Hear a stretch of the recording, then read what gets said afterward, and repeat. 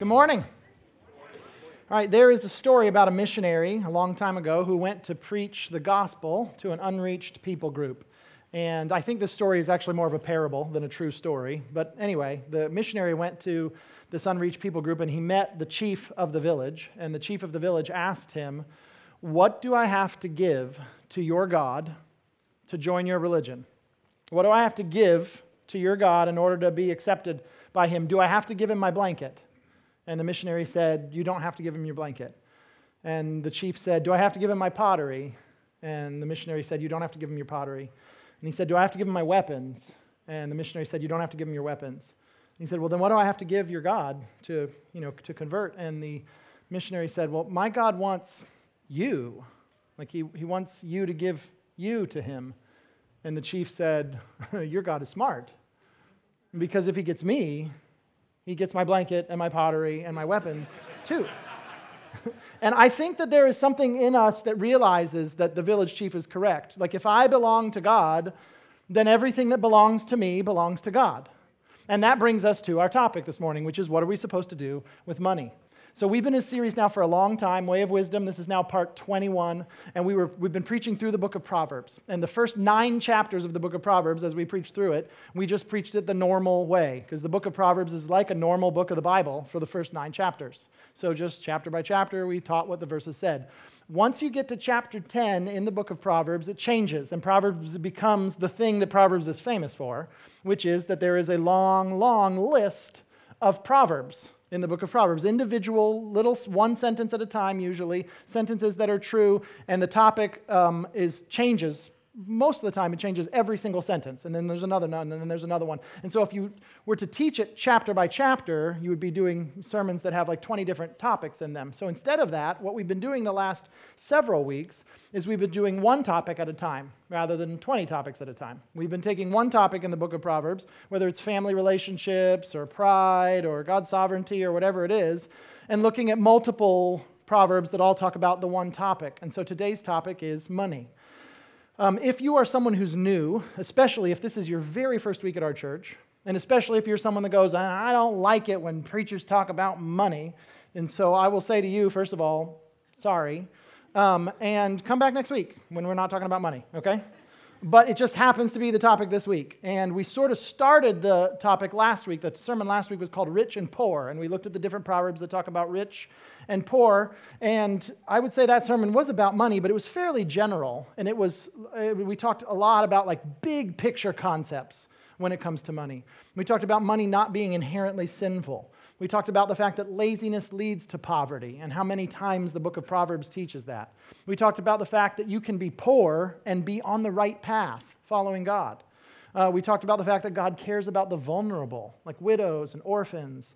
And so we covered a lot of things last week, but we did not spend very much time on what to do with money.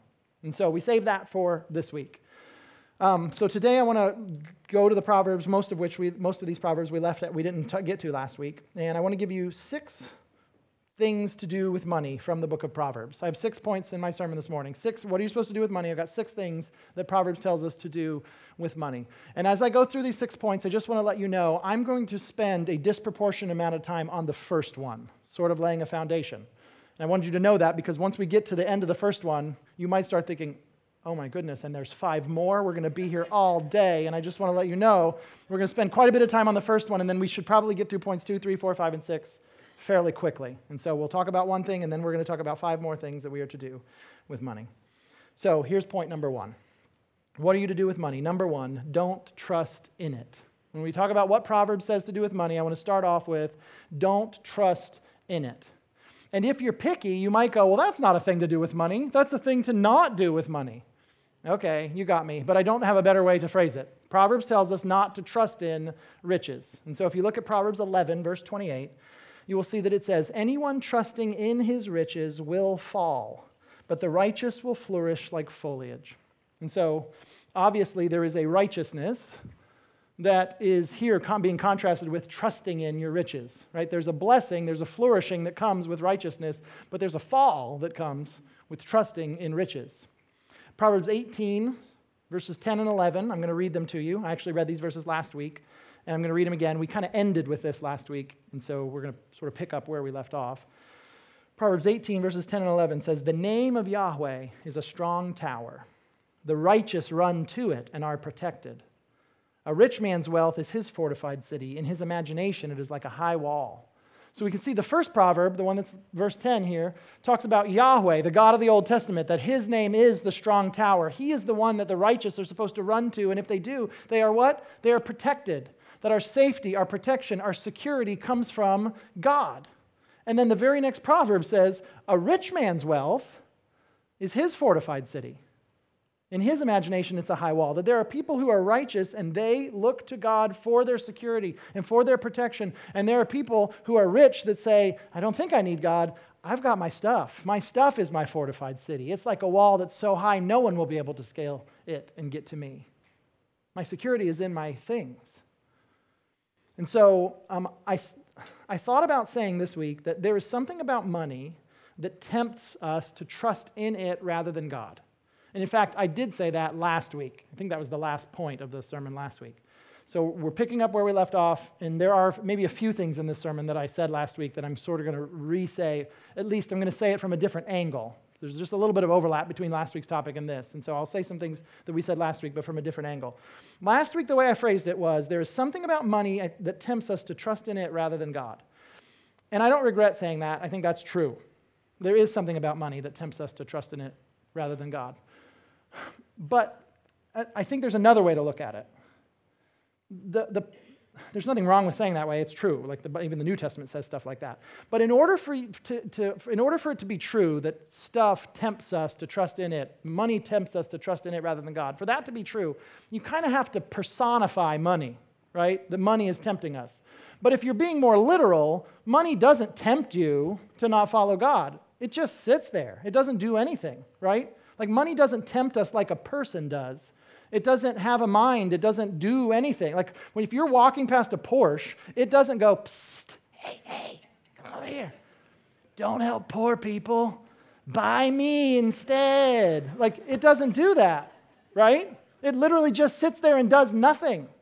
And when you look over, like that all happens in your head, right? The Porsche isn't doing it. That's you doing that. And so I think that's important to understand that when we talked about last week, we said that money is not inherently sinful. I think that's important for us to understand. It's not. Like the money doesn't try to get you to sin. Wealth doesn't try to get you to sin. It just sits there. But yet there is this temptation to trust in money. But it's not because money is wicked. It's because there's something going on in us.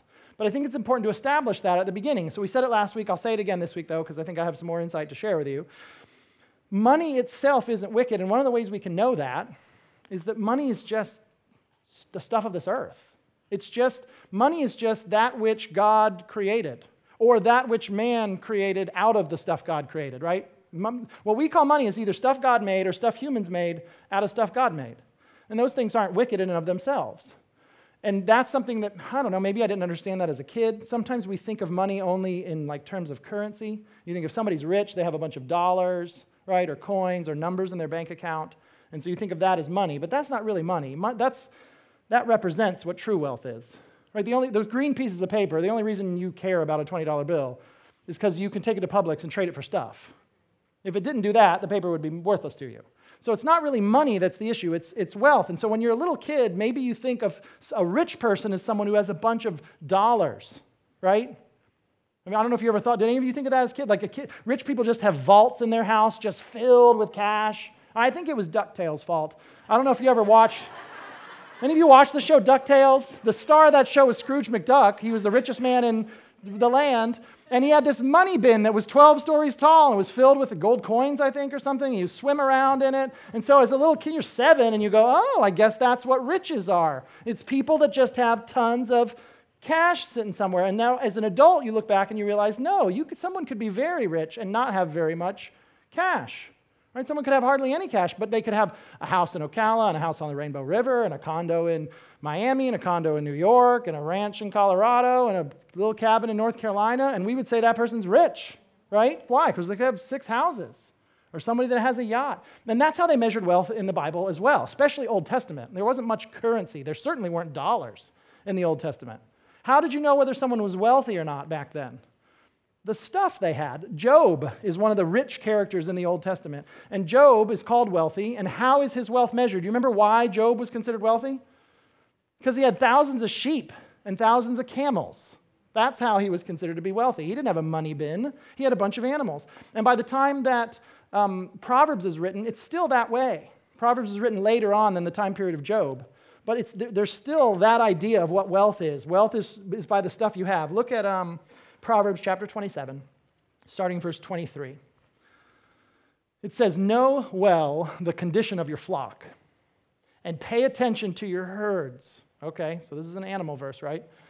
"For wealth is not forever. Not even a crown lasts for all time." Now, if you don't understand what I had just said prior to this verse, I think that you could look at this verse and go, well, that's a weird Bible verse. Know well the condition of your flock. You got to pay attention to your herds. And then it's so weird that in the middle of the sentence, he just changes the topic. He's talking about animals, and then suddenly he's talking about wealth. Why did he change the topic right in the middle of the sentence? He didn't change the topic in the middle of the sentence. The wealth that's in the second half of that verse is referring back to the animals in the first half of the verse. And so we look at that and we realize, okay, wealth is not sinful, money is not wicked, because sheep aren't wicked, right? Because houses aren't evil, right? Boats aren't evil. Camels aren't wicked. Money is just the stuff of this earth. But once we realize that money is just the stuff of this earth, and then we realize, and yet we are tempted to trust in it rather than God, we have to admit, and this is the other side of the coin I'm getting to now, then there is something about the human condition that gravitates toward trusting in that which God has created rather than trusting in Him. It's not that the money itself is tempting us, it's just there. God made a world, and there's something about the sinful human condition that gravitates toward placing our trust and our value and our hope in things that God has created rather than on God Himself. And that is idolatry. The valuing of and the worship of and the finding your security in and your significance in the things that have been created by God rather than God Himself, that's idol worship. We don't think of it as idolatry because we think of idolatry like the story in Exodus when the people of Israel were rescued from Egypt and they're out in the wilderness and Moses is gone for a while and Aaron takes the gold that the people own, the gold of the Israelites, and he melts it down and he fashions it into a calf, and there's this golden calf, and they all come and they worship the golden calf as if it's their God. And we read that story and we go, well, that's silly. They're worshiping a statue. Of course, that was stupid. But that's not what we do. And yet, if we are someone who trusts in things that God has created rather than God Himself, that's idolatry without a statue. Now, one more thing I want to say about this, and this is the observation of someone else, but I thought it was so good I wanted to share it with you. Tim Keller is a pastor that I like a lot. He's a pastor in Manhattan, and I don't agree with every single thing he says, but he says some things that are very helpful, and I was listening to his series on Proverbs, and he talked about this idea of, I don't even know if he used the word idolatry in that sermon, but he talked about this idea of when we treat money like a god, right? That when we trust in it and it takes the place of God in our life. And he said, and this is not a quote, I did not sit there and write out everything he said, this is just a paraphrase. But he talked about the fact that when money takes a godlike place in our life, it will look different for different people. There's not just one way that this is what happens when you're worshiping money. It's going to look different for different people. And I remember he specifically said, some people look to wealth for their significance, and some people look to wealth for their security. And the person who treats wealth like a god because they get their significance from it is going to act very different from someone who treats their wealth like a god because they get their security from it. The person who gets their significance from wealth is going to be someone who tends to spend a lot more. The people who find their significance of wealth are the people who are going to go, well, this is what makes me matter. This is what's important. So I'm going to make sure I have a bunch of, I'm going to have fancy clothes. I'm going to have a fancy house. I'm going to have a fancy car because my significance comes from this. And then you can have someone else who their security comes from wealth. And they would never do that. They're going to be sitting there wearing clothes from Walmart, and they're driving a Honda from 2006, right? And what they're going to do is not spend way more than most people. They're going to do what? Save a lot more than most people. They're going to be sitting there going, I don't need another one, and nope, and I'm not going to. And meanwhile, I'm going to keep storing it up and storing it up and storing it up because that's what's going to protect me. My ultimate security, the thing that's going to be there for me for every disaster, is going to be my stuff. And so you could see this two different ways of treating money like a god, and they look totally different. And this person over here could sit there and look over at those people over there and go, look at them and how they trust in their money as their security. I don't do that. Let's go buy some more, right? And this person over here could do the same thing. Look at them loving money, and they're so concerned with all having the latest thing. Not me, no, not me. And I'm going to shovel some more in and make sure that I'm prepared for that, because this is my protection, the thing that keeps me safe ultimately is this. And so I realized there can be an idolatry, there can be a trusting in wealth that looks completely different from person to person. And I bring that up not to guilt you, and I don't even do it, not to make it sound like spending is a sin. It's not. Or that saving is a sin. It's not. In fact, as we go through these 6 things that you are to do with money, we're going to see that spending is one of the things you're supposed to do with money, and saving is one of the things you are supposed to do with money. The reason I say it is not to go, don't ever spend, don't ever save. The reason I'm saying it is, it just seems to me that trusting in riches or not trusting in riches and evaluating that is trickier than we would think. It's a tricky thing, and we can't just look at someone else and go, well, that's not what I would do, and I must be doing it right, and they must be doing it wrong. We need to seek the Lord's will when we're handling His stuff, and not just simply assume what I naturally desire to do with my money, that must be legit. We have to seek what is God's will. What does He want me to do with His stuff? So that's point number 1. Don't trust in it. Now we'll go through the next 5 fairly quickly. So what should you do with money? Number 1, don't trust in it. Number 2, honor the Lord with it. Honor the Lord with it. This one is so important, and I just want to make sure that it was pretty early on in the list. Proverbs chapter 3, verse 9 says, honor the Lord with your possessions and with the first produce of your entire harvest.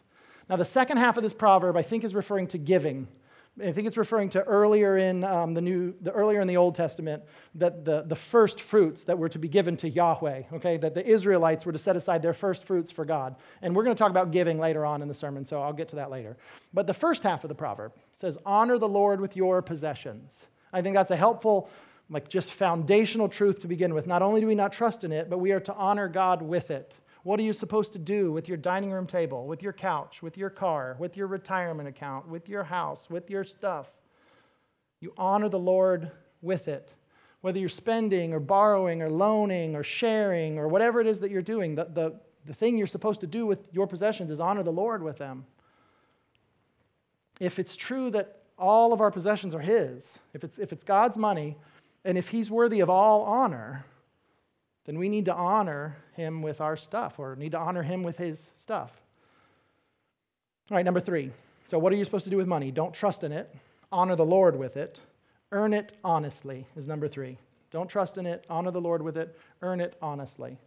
Proverbs chapter 13, verse 11 says, wealth obtained by fraud will dwindle, but whoever earns it through labor will multiply it. Clearly, it's talking about something about the way this works, the way the world works, and it's saying that you're not supposed to obtain wealth by fraud. Right? There is a way to earn wealth. It is good to earn wealth. It's good to multiply it. Apparently, it's good to have stuff, right? As long as you earn it through labor. Working for it is what you're supposed to do, and then it multiplies. But apparently, there's another way to obtain wealth, and that's by fraud, by tricking other people out of it. That's what you're not supposed to do. Look at Proverbs 11, verse 1. 11 verse 1 says, dishonest scales are detestable to the Lord, but an accurate weight is His delight. This is a very interesting verse, although it could be a super weird verse if you're not familiar with their culture. Because you go, okay, wait, dishonest scales are detestable to the Lord? I didn't even know He cared about scales that much.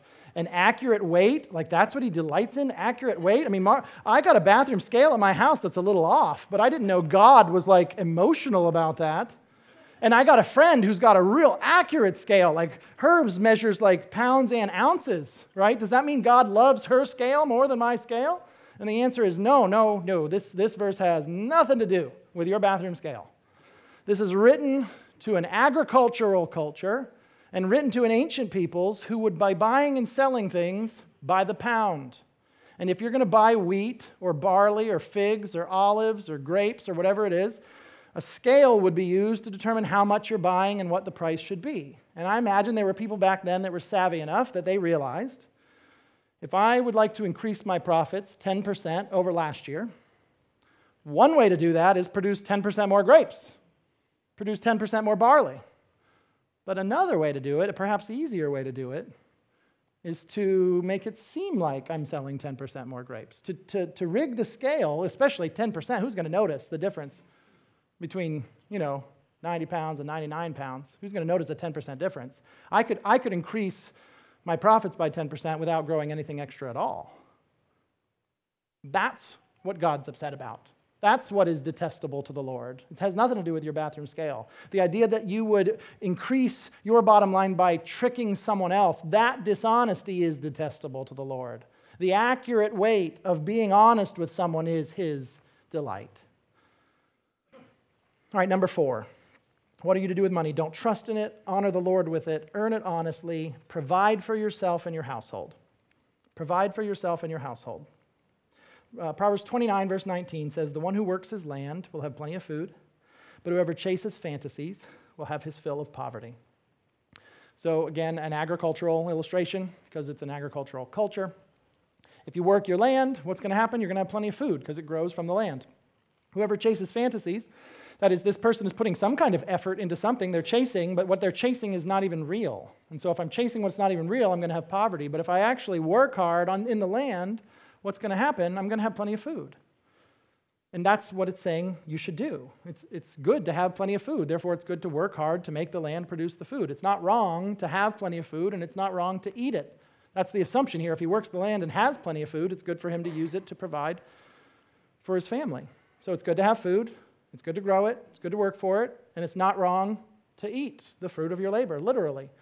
But this is so specifically about a farmer. But in principle, this would apply to a non-farmer. Like even back then, let's say you're the blacksmith in the town, and you go, well, I can't eat the horseshoes and the swords that I make.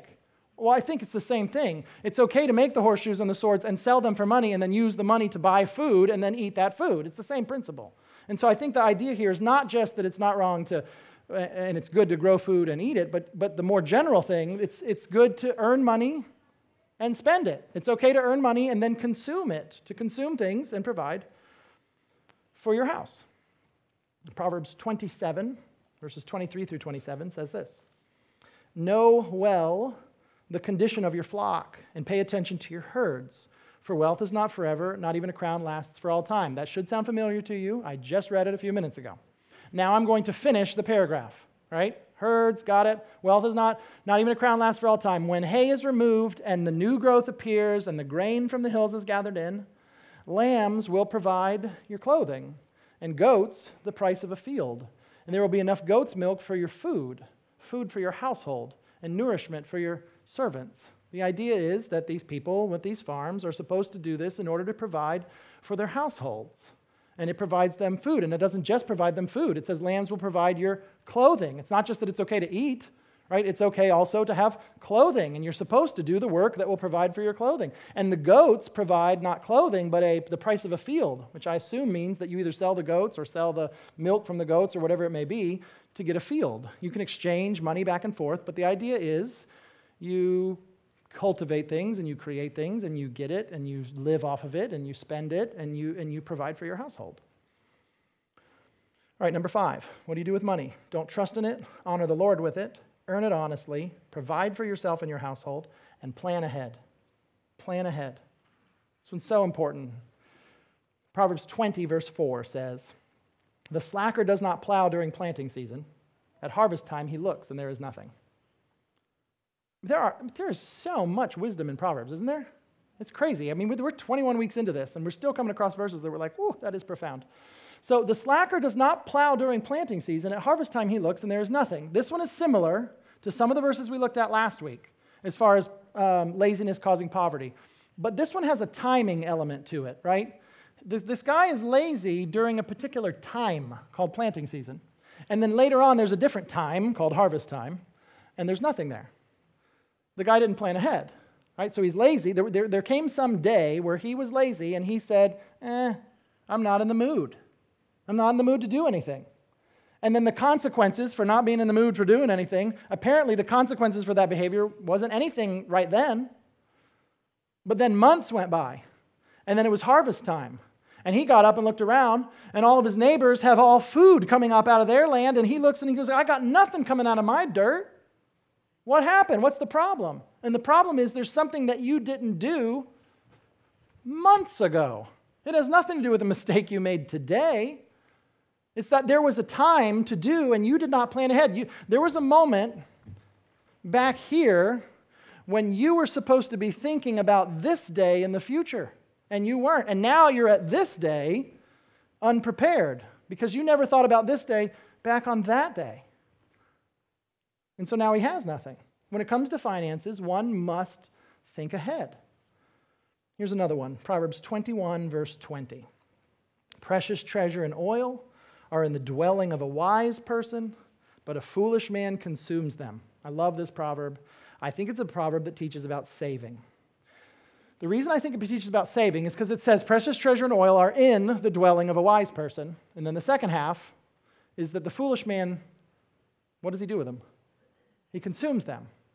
It's interesting. This proverb does not say the wise man has so much income that he has precious treasure and oil in his house. And the foolish man has so little income that he doesn't have any. That's not the point of the verse, is it? No, the wise man has precious treasure and oil, and the foolish man consumes them. I think it's referring to the treasure and oil. In other words, it sounds like the foolish man and the wise man both had access to roughly the same amount of treasure and oil. But the foolish man consumed them. He swallowed it all up. He spent every penny of it. And so what's in his house now? Nothing. The wise man did not consume all of it. He probably consumed some of it, right? He had to survive. But he didn't consume all of it. And that's why there's some of it still in his house. And so wise people do not consume all their stuff. They don't spend all that they have. Also under the category of plan ahead, Proverbs 22, verse 7. I want to just talk a little bit about loans and debt because Proverbs talks a little bit about loans and debt. Proverbs 22:7 says, the rich rule over the poor, and the borrower is a slave to the lender. I want to really focus on the second half of this proverb. The borrower is a slave to the lender. If you are looking for a Bible verse that talks positively about borrowing, this is not your verse, all right? Because it says that the person's a slave to the lender, right? That you can be in a situation where you spend money you don't have, and you agree to something that causes your labor in the future to belong to someone else. That your work belongs to someone else, that you've become like their slave. Now, you might hear that and go, well, Mario, I have a mortgage, and I work at a bank, or whatever. I've had taken a loan before. Is this verse saying that every single time anybody gets involved in a loan, every kind of borrowing is sinful? Right? I borrowed my grandma's umbrella last week. Is this verse saying every single time someone borrows, it's a sin? No. We've said this before throughout this series. This book is called Proverbs. These are not laws. These are not commands. These are truths. These are bits of wisdom for how life works. I don't think this is saying there's never an occasion that anybody can ever borrow anything. I think it's saying watch out, because in general, you can get yourself into situations where you spend money you don't have and your future labor is owned by some other guy. Watch out for that. And then Proverbs 22, verses 26 through 27 says, don't be one of those who enter agreements, who put up security for loans. If you have no money to pay, even your bed will be taken from under you. Now, I don't think this verse is about a personal loan, from what I've looked into it. It seems that this verse is about co-signing someone else's loan. That's what that means, to put up security for loans. As you say, you pay this loan off, but if you don't, I will. I'll co-sign onto your loan. And Proverbs is saying, watch out with those kind of agreements. Especially if you don't have the money. Don't think, oh, they'll take care of it. I'll just sign my name, but it's not like I'm ever going to have to pay it off. No, you sign your name, you better be ready to pay it off. And if you have no money, they might come march into your house one day and take your bed from under you. Which this whole idea of plan ahead matches stuff that we learned earlier in the book of Proverbs. Back in chapter 6, remember I said to you, I didn't even make this up, I got it from somewhere, that today is a domino that touches tomorrow, and tomorrow is a domino that touches the next day, and the next day is a domino that touches the next day. And who you are and the decisions you make right now are very connected to who you are and the decisions you will make 3 months from now and 3 years from now. And I think this proverb is saying, hey, you got to watch out. You can't just go, oh, I'm just going to sign now, and who cares about later? No, later on, they might come into your house and take your bed. And so you've got to be thinking about this day back here on this day. So plan ahead. It's something you see in the book of Proverbs. So what are you to do with money? Don't trust in it. Honor the Lord with it. Earn it honestly. Provide for yourself and your household. Plan ahead. And then lastly, give it away. Give it away. There are lots of Bible verses that talk about giving money away. There are lots of Bible verses that talk about generosity and sharing. There are lots of proverbs that talk about giving money away. I'm just going to read 4 of them to you. Proverbs 11, verse 24 says, one person gives freely, yet gains more. Another withholds what is right, only to become poor. This is an interesting proverb. Some people call it a paradoxical proverb because it seems to contradict itself. It seems like that, almost like this couldn't be true. One person gives freely, yet gains more. No, if I'm giving something away, that's by definition, that's me having less. How am I going to get more if I'm giving it away? And then another withholds what is right, only to become poor. No, if I'm withholding, then I'm going to have it, right?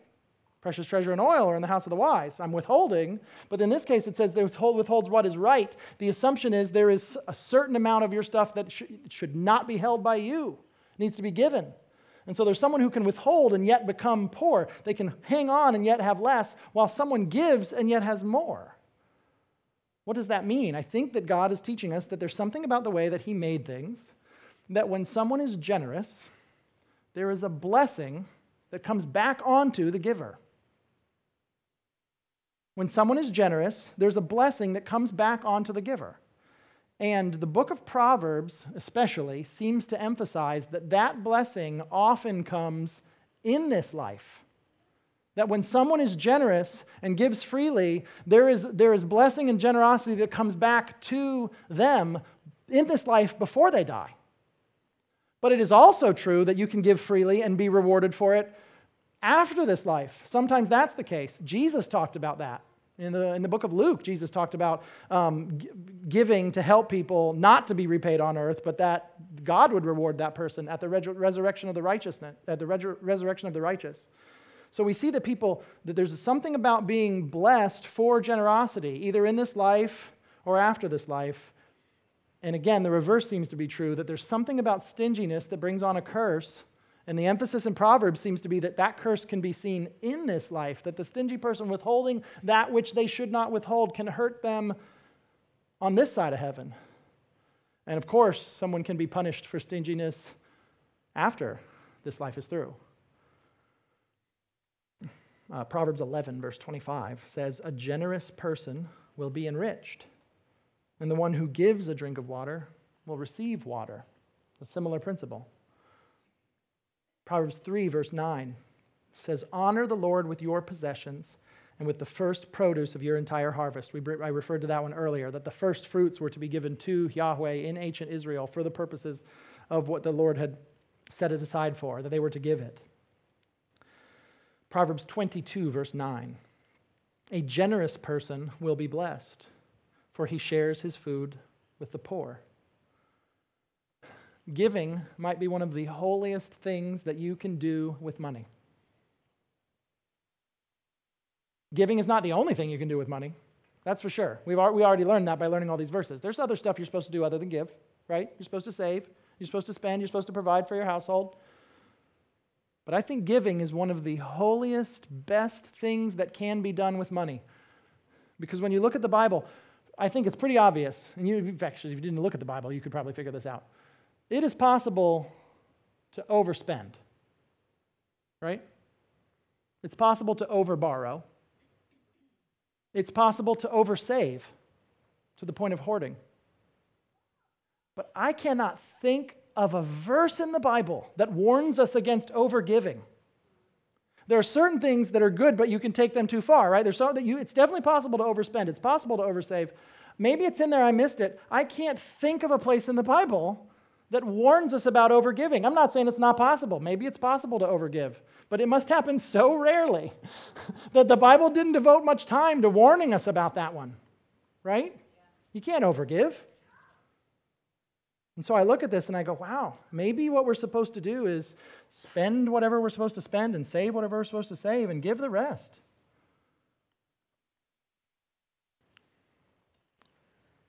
In the New Testament, giving is connected to the gospel of Jesus Christ. One of the people that connects giving to the gospel of Jesus Christ is the Apostle Paul, and he does it in 2 Corinthians chapter 8. And so I'm going to go ahead and read it to you. 2 Corinthians chapter 8, verse 9. It says, "For you know the grace of our Lord Jesus Christ. Though he was rich, for your sake he became poor, so that by his poverty you might become rich." That's a semi-famous Bible verse.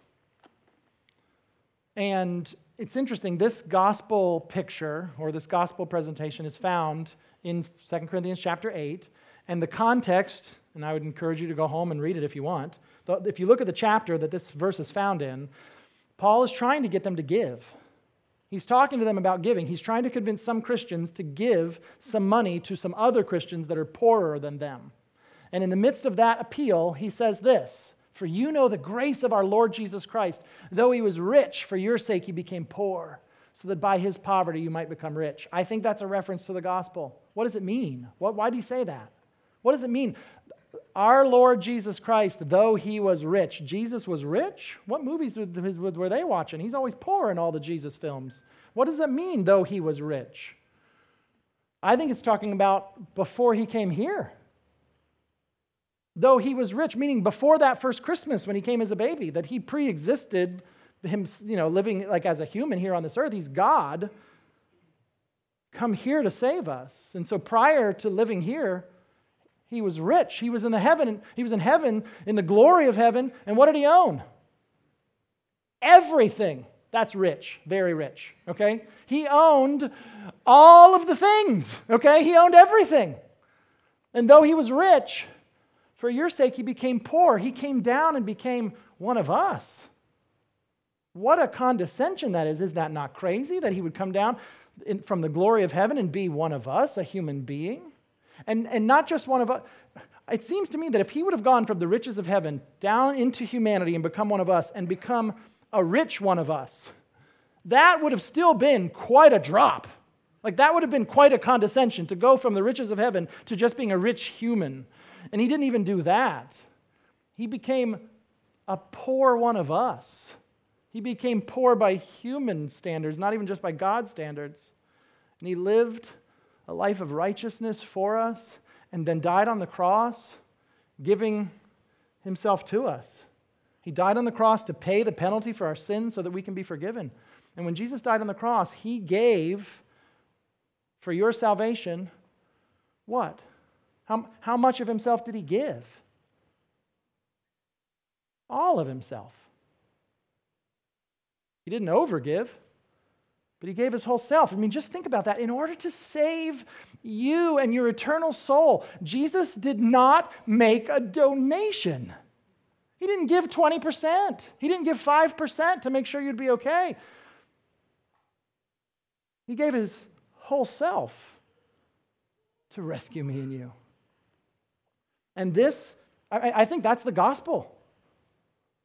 That though he was rich, he became poor, he gave himself so that by his poverty, you, those of us who are poor, I think from God's perspective, we are poor both physically and spiritually. And that we might become rich, that we would be saved, that we would live with God forever in his riches. Live in the new heavens and new earth with the riches of God, which we don't deserve, but that's what we would get. That's the gospel. And the Apostle Paul gives us this gospel picture or this gospel presentation. And I want you to notice when the Apostle Paul gives this, he doesn't make this gospel presentation to non-Christians. He gives this gospel picture to people who are already believers. And the context he does it in is to say to them, be generous like Jesus was generous. And that is also not a bad segue into celebrating the Lord's Supper. Because as we celebrate the Lord's Supper, specifically as we take the bread, you've got to remember what Jesus said about the bread. You remember he said, "This is my body." that was given for you. He gave himself. We're going to celebrate Lord's Supper specifically remembering he gave himself for us. So Kennan's going to come up here and explain a little bit more about Lord's Supper, but in the meantime, I'm going to go ahead and pray.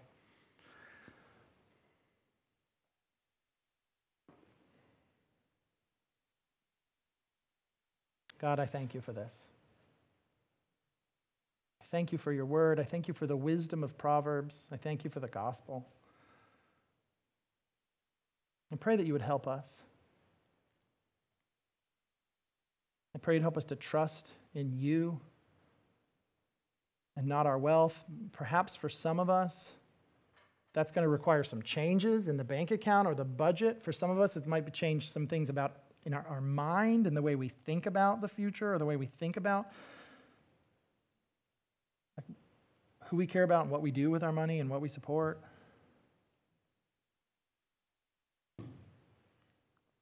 But I pray you'd help us to trust in you. It's tricky.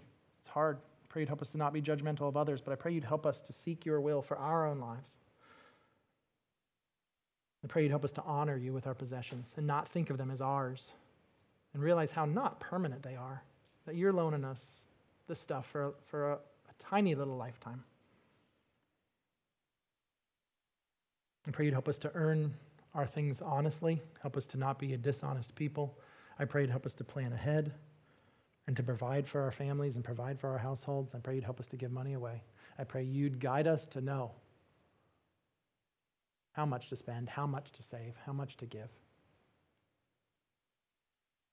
We ask for your guidance and that we would honor you. We love you and we thank you for the gospel. We thank you that you gave yourself to us. Thank you, Jesus, for coming into our poverty. Thank you for saving us for your riches. Thank you. Thank you for your grace. Thank you for everything. Pray you'd help us to properly respond to you. We love you and we're grateful. In Jesus' name I pray. Amen.